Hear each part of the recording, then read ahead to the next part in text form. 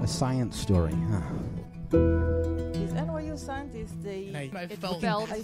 But I was so And I just thought, happy. well, I had figured it out. It was that golden moment. Because science was on my side.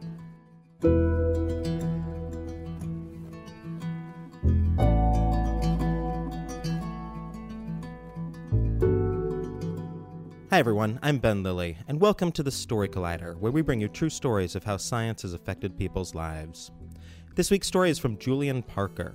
The story was recorded in October 2013 at October Gallery in London. The theme of the evening was Inside Out.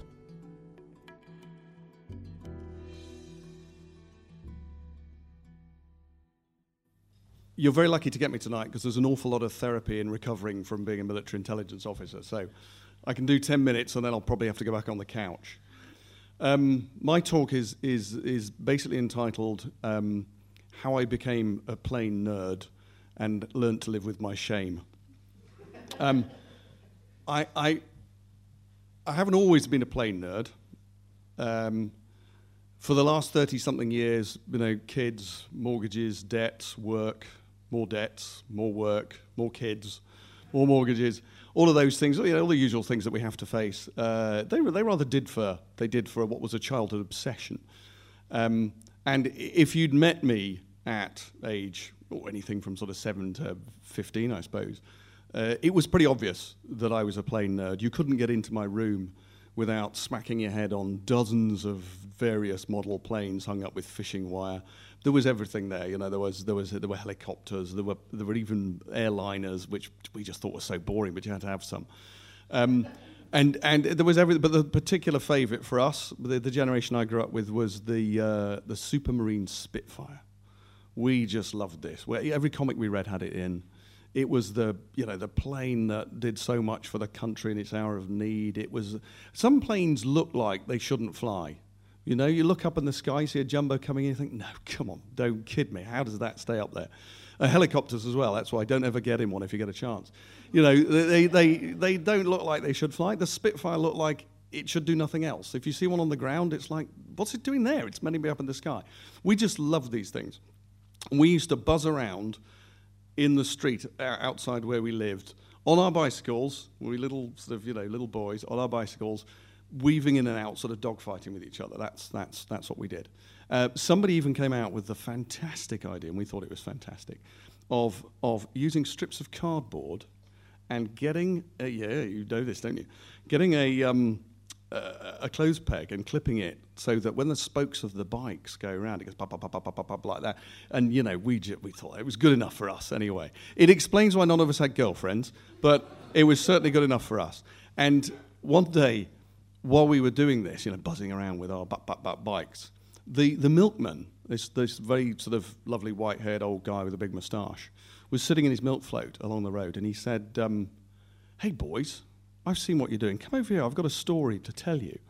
Now, these were, the old innocent days. These days, if a milkman said that to a load of young boys, he'd be definitely on the front page of the Daily Mail the next day. There's no question. But this guy told us he had been a Spitfire pilot during the Battle of Britain. This was like meeting Elvis. This was absolutely fantastic. It was like, oh, really? And so he told us all about it, and then he gave us some of his books. Nobody else seemed to want them, so I took them. And I started reading these, and they explained how aeroplanes fly, which is pretty amazing, I think, for somebody who doesn't really get physics very much. How they fly, why they fly. So I read all the books, and I absolutely loved this stuff.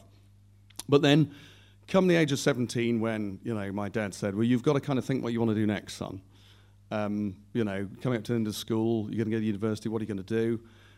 An entire life of wanting to be a pilot, for some inexplicable reason, it could only be military conditioning. I basically, instead of kind of turning left and getting a smart blue uniform with the wings and everything, because I look good in blue, I turned right and I joined the army.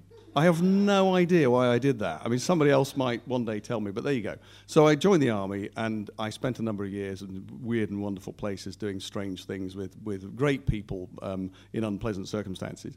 And then I left that, and I stumbled into all sorts of other things, like, I got into the investigation business. And I just completely forgot about this interest in flying. Yeah, hey, what? It's kid stuff. Who cares? You like being an astronaut or a train driver. But after 20 years of working for other people, and being other people's whipping boy, I thought, hang on a minute, I reckon I could whip myself just as well as they do, and there'll be less shouting, and it won't hurt so much. So I founded a business with a friend, and when we were just 3 people strong, a client that we'd known from our previous jobs, a really big. This guy was very important, very very senior, sort of corporate investigator, and he said he'd given us a piece of work to do. And he come to London. He said, "Right, I've given myself 3 days to go over all your research, everything you found for me." He said, "Yeah." We were, really excited. This was a big case for us. And at the end of 2 days, we looked at him and said, "Jos, we're done." And he said, "Okay." We said, "Well, we're done. We've told you everything that we found out for you. You can go home." And he looked at us and said, "I don't want to go home." I said, "Okay, well, you can go shopping. You're in London." He said, "I don't like shopping." Right. Sightseeing, I've seen all the sights. Right. Okay. And I said, "Well, Jos, what do you want us to do?" He said, "I want you to entertain me." And I looked at oh no. I mean, my heart sank. I don't know what to do with this guy. But anyway, I looked at my colleague and I said, "You got any great ideas?" And Sam said, "Well, we could go to France for lunch." I said, "Why do you want to do that? We're in the middle of London. There's more restaurants here than anywhere else in the world. I mean, why do you go to France? It's a stupid idea. It'd take all day." And Sam replied, "Not if we flew in my plane." And that was not the answer I was expecting. And there followed this rather comic clown-like conversation, "You have a plane?" "Yes, otherwise I wouldn't have suggested it." "You can fly it?" "Yes, otherwise I wouldn't have suggested flying my plane." So Jos thought this was wonderful. And we met Sam the next day. He looked a bit too Top Gun for my liking. He had his leather jacket and his Ray-Bans on and everything. I imagined we were going to get out some massive sort of F-16 or something. And it was a very small plane. It looked like a sort of 2CV with wings, But it got us to France. And the way back was my undoing, because on the way back, I sat in the front with Sam, and he said, "Why don't you take the controls?" Ooh. Now, all those years of learning how they worked, and I thought, I wonder if they do what I thought they did. And they do, strangely enough. So and there I was on my bike again, with the flappy cardboard thing. I mean, I just thought, this is fantastic. I loved it. Why didn't I do this? Why didn't I become a pilot? What was I thinking? So I got home and I thought, oh no, my nerd life has come back. I've got a wife who doesn't think I'm a nerd. She married somebody who wasn't a nerd. I've got teenage kids. I mean, I've heard what they say about train spotters. What are they going to say about me? So I tried to hide it. I told her, no, I'm going to hide it. I'm going to fight this. I'm going to fight this. I've got a fine family life. They're good people. They don't deserve that. So I tried to fight it, but it kept creeping out. They caught me going to air shows. And what are you doing? Nothing. They caught me, I'd say, hey, kids, have you ever wondered why a plane, how it flies? No. Well, I'm driving along at 50 miles an hour. Wind the window down. If you put your hand out, you'll feel the air resistance, I think my wife's comment about oncoming traffic and the fact our kids had enough arms already paid to that. But, I thought, you know what I've got to do? I've got to go and learn to fly. I've just got to face this. So I did. I started flying lessons. And I figured if we're going to do it properly, everybody had to get something out of it. So my family got to sit by a swimming pool on sun loungers with drinks and an air-conditioned villa, and I got to sit in a tin box at 45 degrees heat on the runway in Cyprus. And I was sitting there thinking, okay, here we go. It's only like flight number 3, and there's me in one of these, again, an improbably small plane. This was a Mini with wings, this one. The runway at Paphos Airport is about 4 miles long. It's ridiculous. It's about a mile wide.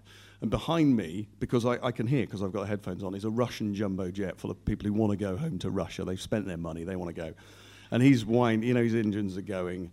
And I'm running through the flight checks very slowly because, hey, I'm new. I don't want to be the guy who forgot the check, are the wings bolted on? We'll do that one later, So I thought, we've got to do it properly. So I'm going through it very slowly, and I can hear there's a Ryanair plane trying to come in as well, and they're just about to press another Ryanair flight that landed on time. And he said, no, don't. There's some idiot on the runway still. The Russian is, at this point, I can hear it. I know what he's saying in Russian. I don't speak Russian, but he's saying, do you reckon we could just run over that guy? And would anybody notice? So, I said, right, I think I've done the checks. And my instructor said, okay, you can take it off. I said, what? I wasn't expecting that. He said, you can take it off. I said, I don't think I can. He said, yeah, you can. Yeah, you can. Yeah, you can. What you do is you put full power on, you keep it dead straight, and when it gets to a certain speed, you lift the nose. And the physics does the rest.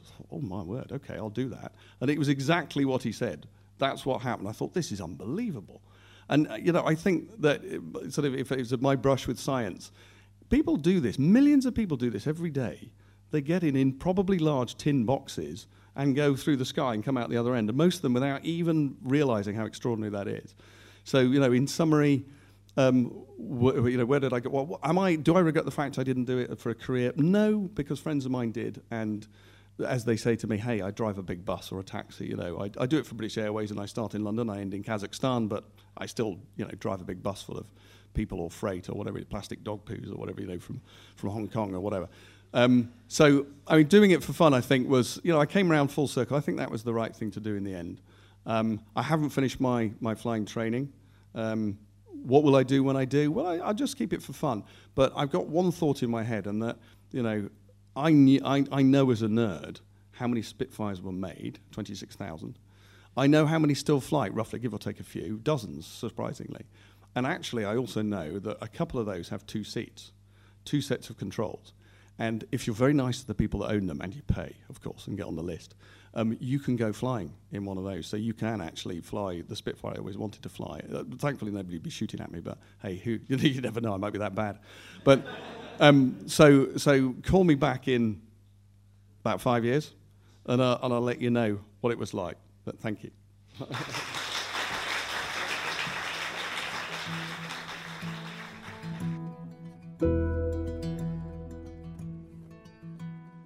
That was Julian Parker.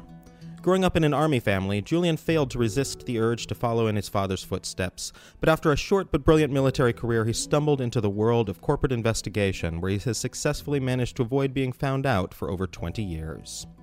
For more science stories, take a look at storycollider.org, where we have archives of the podcast and upcoming events. The Story Collider is produced by me, Brian Wecht, Aaron Barker, and Ari Daniel. The podcast is produced by Rose Eveleth. Additional help from Brooke Williams, Lena Groger, and Justin D'Ambrosio. The theme music is by Ghost. Special thanks to October Gallery for hosting the show, to the Inside Out Festival, and to Heights for being terrifying. Really. Thanks for listening.